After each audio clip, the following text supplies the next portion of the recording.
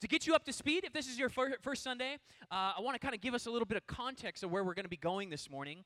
And last week in particular, the title of the message was this, More Missionaries. More Missionaries. And in this series, we've been walking through the book of Ephesians in the Bible. And rather than a book, really what Ephesians is a letter. It's a letter written to churches, and it's written by this guy named Paul. He was an apostle. He was one of the early church leaders. He was actually a Christian killer, and then God met him and really changed his heart and transformed him and said, rather than killing Christians, you're going to be one of the ones that helps multiply this thing, build the church, help multiply this as just a small little group of people that were chasing after Jesus because literally he resurrected from the dead, and now using him as a massive force to tell people about God's heart, to tell people about Jesus, to tell people about the good things that Jesus had done. So Paul's writing this letter to these churches in Ephesus, right?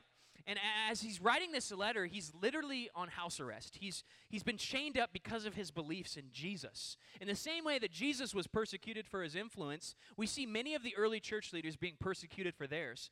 And really what the letter to the Ephesians becomes is really this amazing kind of like last stand of saying like, hey, even if I die, what's the legacy the church is going to leave behind? So for us in our day in 2019, it's so helpful for us to digest and understand, man, when the early church had their backs up against the wall, what did they do? How did they act? How did Paul encourage the church to act as this massive, powerful witness in society known as the body of Christ, right?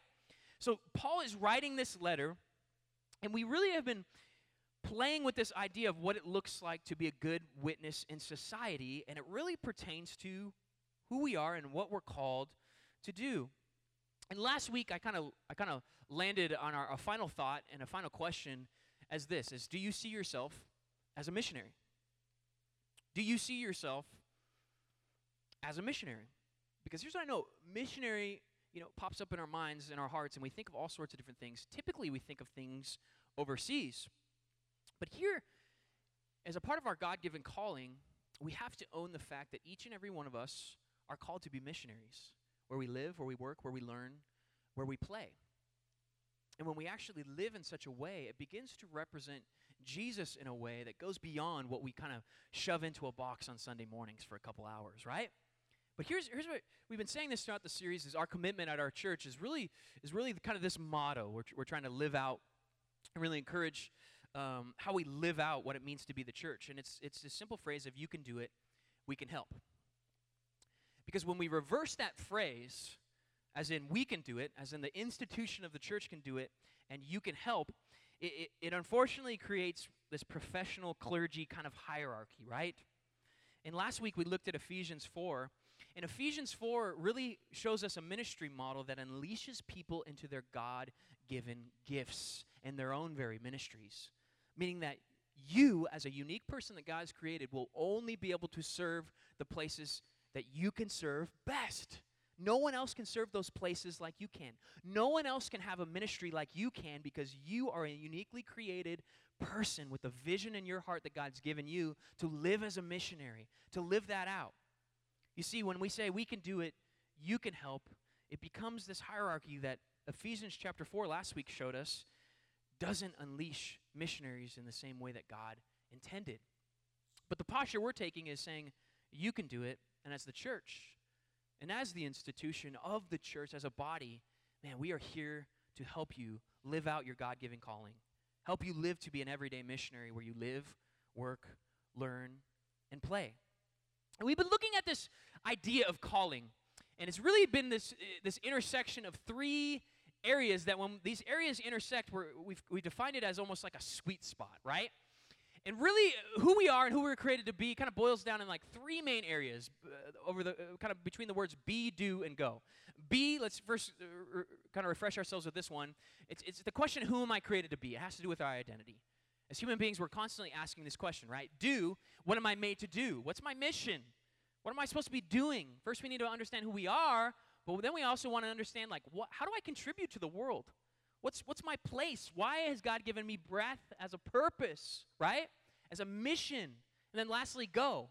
Where do I fit in? And this relates to our position. Where am I supposed to be? We always are looking and wanting to be in the right places, right? And then between the sweet spot intersection, we've really boiled down some language in the two ways that we've been called as human beings, as God's vision has really kind of shown us as we've walked through Ephesians, right? And the first is this, our primary calling, right? God's made this calling in this sweet spot really easy for us to identify. You know, before Jesus left the earth, he's like, hey, this is what I'm calling you to do. And it has to do with what we would call the Great Commission, Matthew 28:18 through 20. And in the sweet spot intersection of be, do, go, boils down to each and every one of us, our primary calling is this, is to be a disciple, to be a person that follows after the person of Jesus, right? To be a disciple who makes disciples wherever we are. What's beautiful about this is God has not called us to live in isolation. In fact, God is community in his character, Father, Son, Spirit. The God of the Bible is community, and he's called us as we live in community to not only follow after him, but to multiply what it means to follow Jesus in other people wherever we are. Wherever there's people, there's opportunity to fulfill this primary calling where Jesus was like, this isn't about the institution, but this is about my rule and reign being spread out as missionaries are spread out into our life, into the way that we live, into where we work, where we're called. And then outside of this primary calling, we have this more entrepreneurial calling that we've built language around called our personal calling, that each and every one of us are called primarily as the people of God to be disciple makers wherever we are and to be disciples. But there's this interesting, in Ephesians chapter 2, we looked at this, is there's this personal calling for each and every one of us. And it's this declaration in this sweet spot that says, I am uniquely made to do good works and deeds wherever I can be most effective. And this isn't like turn to the Bible and point to a verse and I know what my unique calling is, because it's unique for each and every one of us. And what's beautiful about that is that means that each and every one of us collectively put together will contribute in ways that we couldn't if it was just one person. If it was just one pastor, if the church just meant staff members, if the church just represented a hierarchy of a few people where we do our vision and you just help us. But rather, God has called us to be a mosaic of a masterpiece that looks like his church being released as missionaries into the world where we live, work, learn, and play to see what God can do through us. The church is called to be the fullness of Jesus into every nook and cranny in society. Like water fills and saturates an aquarium, Jesus is sending his church to saturate our city, region, and world. If the church truly is the fullness of Jesus expressed in the world, that means it cannot be based on a few people's vision at the top, but it represents a vision that God gives each and every one of us uniquely to be expressed and released as missionaries in the world that we live in. So this morning is really a piggyback on last week, and the title of this morning's message, as we've kind of identified where we've come from and where we're going, right? The title of this morning's message is this: More Outside. More outside. What do we mean by that? Well, I want to ask this morning: what does your highest possible impact look like? What's the highest potential and possible impact for you as a human being? What would that look like? What would that look like for your life to be expressed in stride, as we've kind of identified with these two sweet spots? Our primary calling to be disciple makers wherever we are, and that unique calling, that knowing that God's given us a specific ministry and a place for us to serve that expresses a piece of the fullness of Jesus as we're all called to be. But what would happen if you realized your highest possible impact? What would happen? What if you and I, collectively as a group, we realized it, we fully realized our potential impact of who we are as human beings created on this earth? And I just believe this morning is there's so much riding on this. There's so much riding on the fact that what if we lived out in a way? What if we realized individually and collectively our highest potential impact as human beings breathing, living on this earth, being a force to be reckoned with in the world that we live in? And here's what I believe, no matter your church experience. Some of us maybe have experienced the church for a few days. Some of us have experienced the church for several years, right? No matter our church experience, here's what I believe. Volunteers, programs, it's not going to be the thing that realizes the glory of God with universal human flourishing. Programs and volunteers are not going to be what God deems as this massive vision to express his fullness in our society in the way that we live and are expressed as a witness.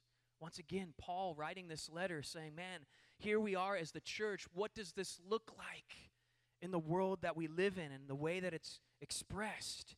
But I believe that our shared ministry, our centralized programs are needed. Man, I love coming together on Sunday morning. I love the opportunities that we offer in terms of an institution as a church to help you take next steps in your faith. But these programs, let me just say this, are not our greatest hope. These programs are not the greatest hope. Volunteerism, programs, church programs, are not going to be enough to change and transform the world that we live in. But it represents one slice of what I would say is a bigger pie of God's massive vision for us. More programs will not saturate our city with the fullness of Jesus. Because here's what I believe. Only hundreds of unique masterpiece missions called into their unique mission fields will actually do that. More missionaries called outside to their places where they live, work, learn, and play will be the vehicle to help us express the fullness of what Jesus wants to see be accomplished. Because it's Jesus multiplied out in the posture, in the vision that he has for his church. And here's what I believe. A truth point this morning is the enemy of our souls is going to do anything possible to thwart us from God's plan. Can we agree on that this morning? There's an enemy of our souls that really does not want God's plan to be accomplished. He's doing everything and anything he can to make sure that the church doesn't rise up to be the church that Jesus had a vision for, designed to be people in the world that shine and express God's love multiplied.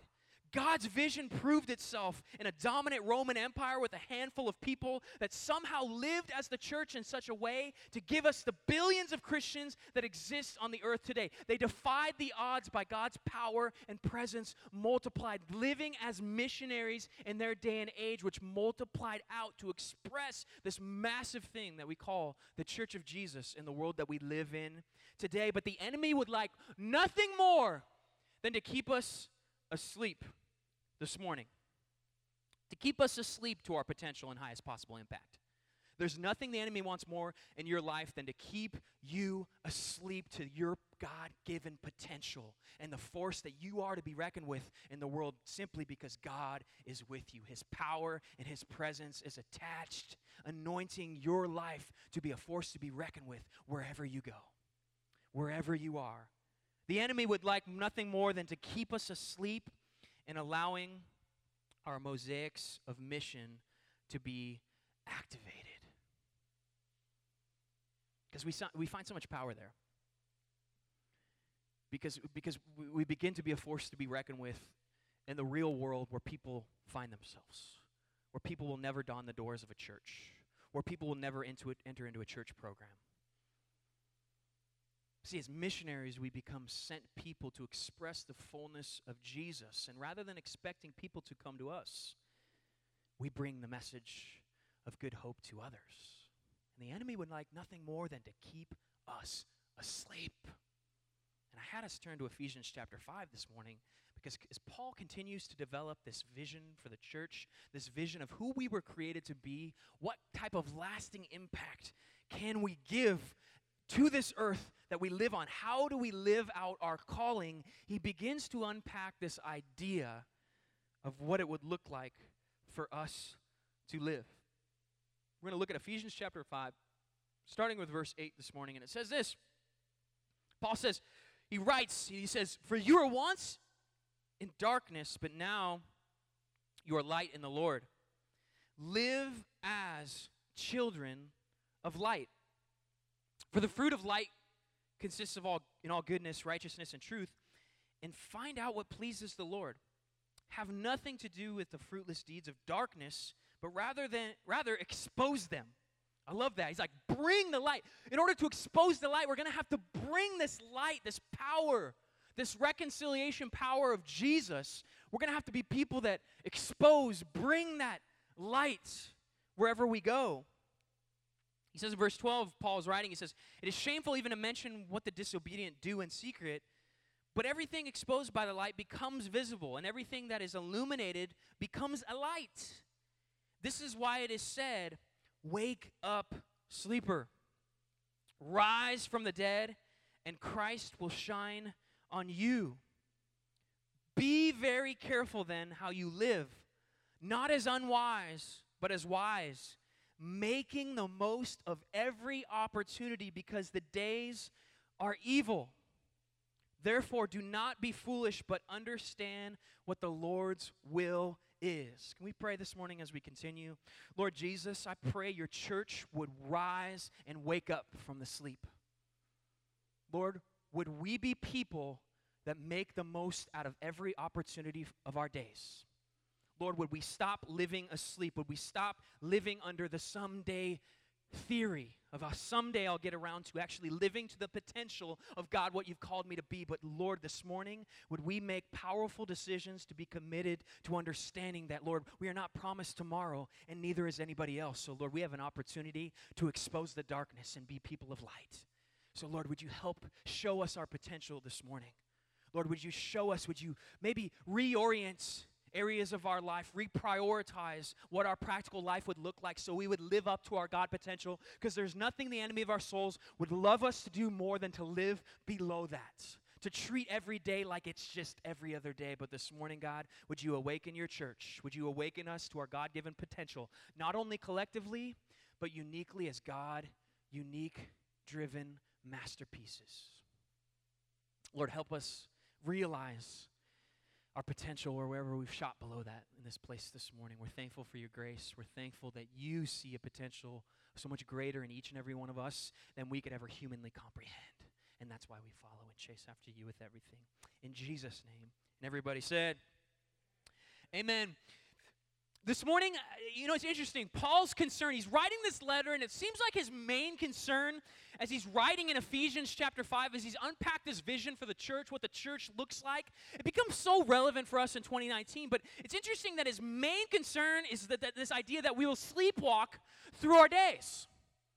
That we'll kind of just live, like not even understand why we're living. We'll just live in such a way where we have a career where we don't even know why. We're going to school and we kind of have a trajectory of, we want to make a lot of money. We want to pursue the American dream, but we're literally living in such a way that becomes pointing back more towards ourselves than actually having an impact on anybody else.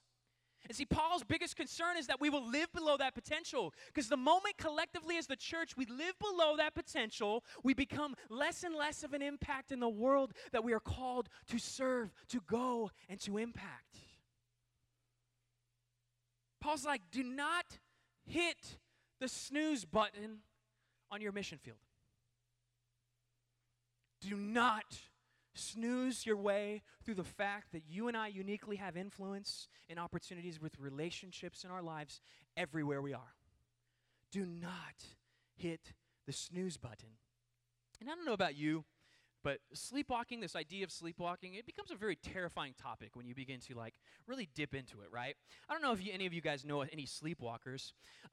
Here's what I know. I've never really experienced the brunt of a sleepwalker in my life, directly. But I do know that people tell a lot of stories.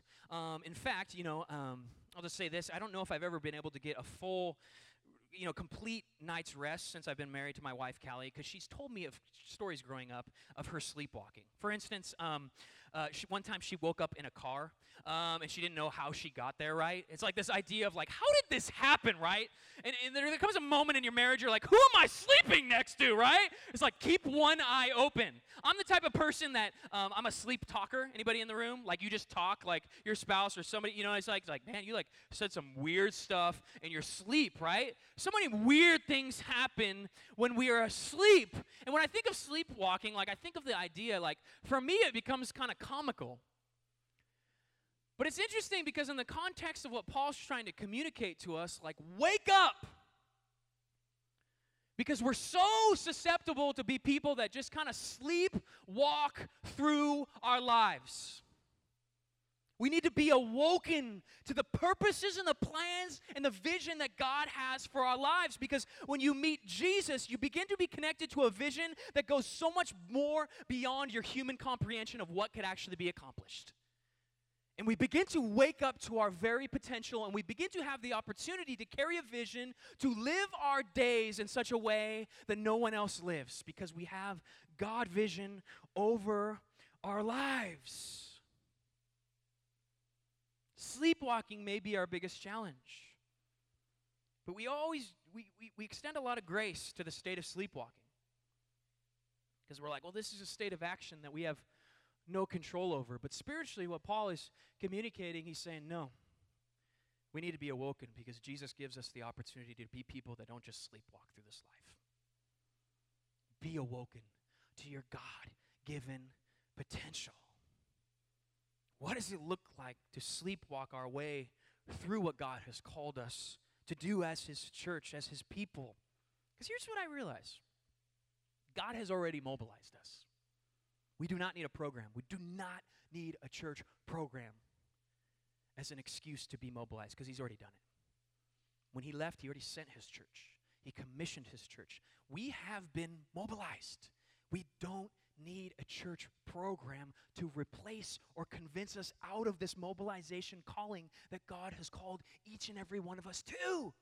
But many times we can create church obstacles and stumbling blocks for us to actually accomplish the God-given potential each and every one of us have been called to do and to live out. The fullness of Jesus will go everywhere, but only if we wake up every person to their unique mission. Only when we wake ourselves up collectively and uniquely and individually to our God-given potential in the world that we live in. Our God is a missionary God, and He makes us a missionary people called to be on the outside, called to be outward. Here's what I believe is that the mission of God isn't just about crossing oceans. For some of us in the room, we think of this idea of a missionary and a mission field for our lives, and we think about, well, I'm not called to go overseas. I'm not called to be a person that's cross-cultural in other countries. But it's not about just crossing oceans. That's a calling for specific people, right, that have identified that unique calling for their lives. But what we're talking about is not just crossing oceans, but crossing fences. Crossing the neighborhood. Crossing the street. Crossing the room. Crossing the boundaries that exist between us and other people and what it would look like for us to be missionary people, living out our God-given calling wherever people are at.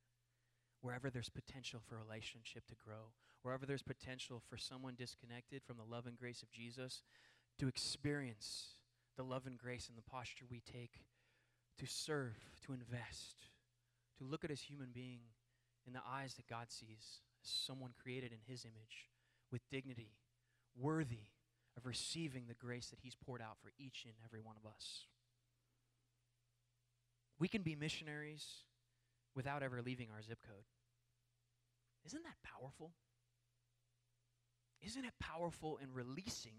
It's a tad bit intimidating to understand we have the opportunity to be missionaries wherever we are. Wherever we are, there is a mission field.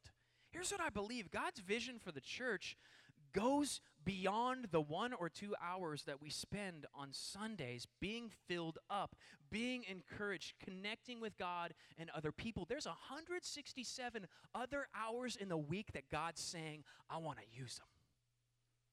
I want to let my power, I want to let my church be sent. 167 hours of potential, of the God-given potential on our lives to change the world. But many times we can box it so easily into a slice, a tiny sliver slice in the scope of our week, or maybe our month, or maybe our checklist of what it looks like to be a good person. But Jesus has not called us to be people that check off a list that make us feel good about ourselves, but he's allowed us to receive a grace that calls us to a place of potential that our human minds could never take us on our own. Calls us to live out a grace and to be sent people on behalf of the God of the universe who loves each and every one of us so much. The other 167 hours in our week give us massive opportunity. It's a wake-up moment to our God-given potential. Can I say, recently I had a wake-up moment pastorally that I just want to share with you for a second. It was a wake-up moment because it was one of those areas that I felt like, yeah, we've just been sleepwalking. Or me personally, I've just been sleepwalking. I had a privilege of being in a room with many other pastors and church planners several weeks ago in a leadership cohort that I'm a part of. And a pastor got up there to kind of encourage us. And he started sharing a psych study that I found to be so fascinating. They'd recently done a psychological study that 90% of what gets preached on a Sunday is forgotten within 24 hours. Meaning this, what gets preached here this morning, 90% of that you're going to forget within the next 24 hours. It's like, whoa. But it's so interesting because I'll just say this, in the rhythms of many pastors, and this was a pastor encouraging other pastors, we spend so much time preparing for this. Some people spend 12 to 15 hours on their message preparation every single week. When studies have shown us that 90% of that information that's prepared for will not even be retained in a person to change their life. 90%. And then he went on to say this. It's interesting when we look at the dollar value as a sermon prep for a pastor's salary. Let's break that down in how much a pastor gets paid, and let's put an hourly wage on a person sitting in an office preparing only to execute something that 90% will not even be retained to push people towards the mission of God. And here's how the pastor challenged us. He said, begin to tithe. In the same way we give up our resources financially, he said, begin to tithe that time a little bit. Take away some of your sermon prep time, knowing that you don't need to be perfect, and start using and investing that time face-to-face with other people, because that's where a powerful difference gets made. And I said to myself, you know what? I'm going to do that. I cut my sermon prep time in half, saying, you know what? I want to prepare. I want to invest in this. But at the same time, if I put a dollar value on this, it's frightening. It's frightening in terms of the isolation. It's frightening in terms of the God-given potential of where we've practically placed our resources, our time, and our talent, and our treasure to make deep investments in other people. I woke up to a reality. Here's what I believe. Centralized programs are needed. We need Sundays. We need to be encouraged. But once again, the programs are not the greatest hope for the church. These programs are not the greatest hope. These programs create community within one another to be encouraged, to be organized, to understand collectively and surround ourselves upon our plan of attack. But it is not the attack itself, because we are called to be missionaries and outside people. I woke up to a reality that said, I've been sleepwalking my way through the rhythms of how I've done sermon prep, understanding that, hey, I'm going to always bring my best, but what would happen if I gave up some of that time and began to invest in places that have been on my checklist, but God is saying, no, those are important. Begin to replace and redeem those areas for how you can pursue and fulfill your unique God-given calling more and more and more, because this is what happens. The things that matter most begin to be eaten up in our checklist for the things we feel like we have to do. Here's our commitment at PCC, this phrase once again, you can do it, we can help. That's our commitment to you, believing that you can fulfill your God-given calling, and we are here to help and take a posture of wanting to help you find, fulfill, and to live that out. Because when we say we can do it and you can help, what we have the danger of doing is aggressively activating people into church programs, which once again aren't the enemy, but they're one slice of a larger vision that God has. By us saying you can do it, we can help, The idea is we can aggressively activate you and all people into your God-given mission field, into the outside of the church walls, into real life, into the places where actual living, breathing human beings are living, are finding hopelessness and discouragement in their everyday life, which you and I as broken human beings are still facing to this day as well, where we need encouragement and other human beings to remind us, to encourage us to our God-given potential. And here's what I just want to say and communicate this is, as the pastor of this church, you don't need my permission to be a missionary. You don't need my permission for you to live out your God-given potential. But I just want to make this crystal clear in case people maybe aren't hearing me this morning. You have my permission to go make a mess for God's kingdom in our city. Go make a mess. Go make a mess. Go too far. Take risks. Because there's a potential for us to not go far enough. There's a potential for us to sleep in the places of comfort. And I would say this, if we're going to take any posture, go make a mess. And mistakes and sometimes what we categorize as failures become great learning points for us to be catapulted deeper into who God's created and called us to be. Go make a mess. Wreck shop with the love and the grace of God in the heart and the potential He not only wants you to see realized, but He wants to see realized for living, breathing human beings walking on this earth. And not only walking on this earth, but walking in our very midst where we live, work, learn, and play. Where there are people, there is potential in God's eyes and His vision. You know, I mentioned that I've been in this kind of cohort with other pastors. Specifically, it's a young leaders cohort of young pastors transitioning churches, which is kind of the season that we've been in, or planting churches, and have been able to really build a lot of great relationships with a diversity of people all over our country that are just doing amazing, risk-taking things for God. And it's been so inspiring, it's been so encouraging, empowering to get to just hang out with a lot of these leaders. It's really interesting because every time we've met 3 times in the past probably 9 months at different locations. And the first time that we got together, I want to be transparent. This is so interesting to me, just the kind of the psyche of this, and getting to just kind of watch how humans behave and how they live, and specifically for me, pastors, right? Fellow other pastors in terms of other people's perspective, how they see, how they minister out of their gifting and who God's called them to be. And the first time we got together, we met at this church who was just doing disciple making really, really well. Was living out what it looked like to equip people to be disciple makers, to live up to that primary calling of what God's called each and every one of us to live like, right? And it was so unifying because it was like, hey guys, let's like read the scripture and like let's find the things that Jesus did with other people and like let's get on the same page with that. And everybody's like, yeah! I mean, this is like different denominations, this is like different perspectives, this is like the people that have like doctrinal heated disagreements about how they interpret the scripture. Like we're talking about like literally this idea of like what it looks like to live out your faith and the massive disagreements. And we started talking about this, the way that Jesus lived, and everybody was so unified. It was powerful. I walked away so encouraged. I mean, man, you didn't even know there was doctrinal lines. You didn't even know there was disagreement. Man, we're becoming the witness to the world, man, that the world's been waiting for. And like making the main things the plain things, unifying together around a common mission and going for it. It was amazing. And then we met next time. And the topic on this one was a topic that we framed as the word of mobilization. How we send people. How we equip other people.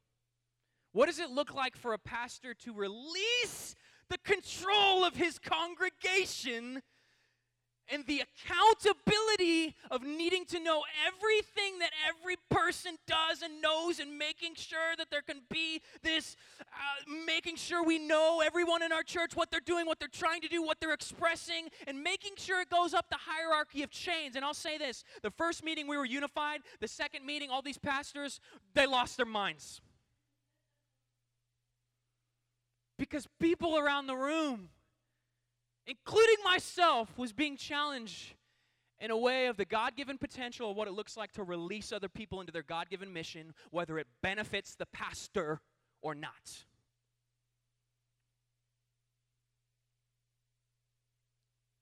Here's what I know. When I say go make a mess, a question that I'm not concerned with is how will this benefit Ponca City Church? How's this going to benefit us? How's this going to raise our attendance? How's this going to bring more of an income? How's this going to help revitalize our building space where we meet? Those are not questions I'm concerned about. I'm not concerned about how this will benefit us. I'm not concerned about the control that there's a tendency to have as a person in leadership of how this is going to directly come back and benefit me, my organization, my vision, my calling, the place of leadership and influence I've been given. See, that's a question I'm not concerned with. Your mission field might never affect the attendance and finances of our church, and that's okay. Because it might never cross back over with the benefit of this institution. But I'll tell you what it does cross back over and it begins to benefit. This massive power and presence, in fact, the manifest power and presence on the earth, the first thing that Jesus ever preached about, called the kingdom of God. We're kingdom people. We're kingdom people that say when we release others, when we believe in others, when other God-given people get their God-given influence and go service space and culture, it doesn't matter if it comes back to benefit this institution, this local expression. But what does matter is that the kingdom of God is being expressed and populated in a way simply because we've released the church to be the church in a way that we could never manipulate as a local expression. A win for us is a kingdom win. A win for us is a win that unifies every church in Ponca City to express the God-given vision to chase after those who are distant, disconnected from a God who loves them, to release those who are bound up in religiosity, to release those who have a framework of church that literally just becomes a separate part of your life. But what I believe God's building here in this season is a church aligned with the vision of God of what would it look like for us to be released into our unique mission fields as the people of God in Ponca City and beyond. I say beyond because I know that there's God-given potential in this room of people who aren't going to stay geographically where they're at. Because then when they realize their God-given potential, they're going to realize their unique position maybe isn't within the scope of Ponca City itself. And that's a risky thing to say, but that's the truth of the diversity of what God's stirring up in our congregation and the vision that God has for each and every one of us, not only collectively, but uniquely and individually. God wants you to be right where you're supposed to be. Here's a question I want to leave us with this morning. Will you embrace your unique mission field outside of the four walls of the church building? Or are you going to embrace the tendency to sleepwalk a little bit? Because that's what's at stake. What's at stake is for us to be people that live within the comforts. But God's vision calls us. In fact, God's vision sends us to be people that go where we are, where we live, work, learn, and play. And I'll say this in terms of our posture. I was listening to a podcast recently, and this struck me. I want to quote from Ed Stetzer up on the screen. Ed was saying this, and if you don't know who Ed is somebody who does a lot of research around kind of the statistics of the church, kind of globally and nationally. And he was saying this, I thought this was so interesting. He said, you can't war at people and reach people at the same time. You can't war at people and reach a people at the same time. You sort of have to make a decision. Doesn't mean you can't stand up for what's right and culture and more, but that's the challenge. You ultimately can't go to war and be on mission at the same time. See, when you have home field advantage, when you have home court advantage in a culture and a demographic of people, you have the privilege of waging war because you're majority. And I'm here to tell us that Christians no longer have the majority in America, in our country, in our lines, which forces us into a posture that doesn't say we can wage war and be the majority. It forces us to be in a posture where each and every one of us understand we are missionaries in our own context. See, because we have a decision to make. I truly believe this as the church. We could say we're going to keep waging war against our culture. We're going to keep advocating for our nation to be a Christian nation. And here's what I'll say. The last time somebody enforced a nation to be a Christian nation was around the region of Europe, and that did not go so well. Because when it comes to one swing of the forcing of religion, back comes the other swing as a very, very secularized nation, simply because they tried to force rhythms of Jesus' grace down people's throat in a way that didn't express Jesus whatsoever. So we have a posture that we can take currently in our day and age of saying, we're going to wage war with culture. We're going to wage war in the battle. That's one way we could go. But there's another posture we could admit in saying, we are no longer the majority, which forces us to take a posture of being missionaries. Which decision will we make? What decision will we take? As the church, will we wave the banner of institution and power in saying, come be like us? Or will we be people that take the other 167 hours of our day, express the unique vision and the unique mission field that God has called each and every one of us to be, and express it in a way that the world is so desperate for? Because these are people that will never don the doors of a church or a program or become a volunteer. That question, will you embrace your unique mission field outside the four walls of the church building? My prayer is that you will. My prayer is that you will own that. My prayer is that you will take bite-sized steps towards that and what that looks like for you wherever you live, work, learn, and play. Amen? Let's pray this morning.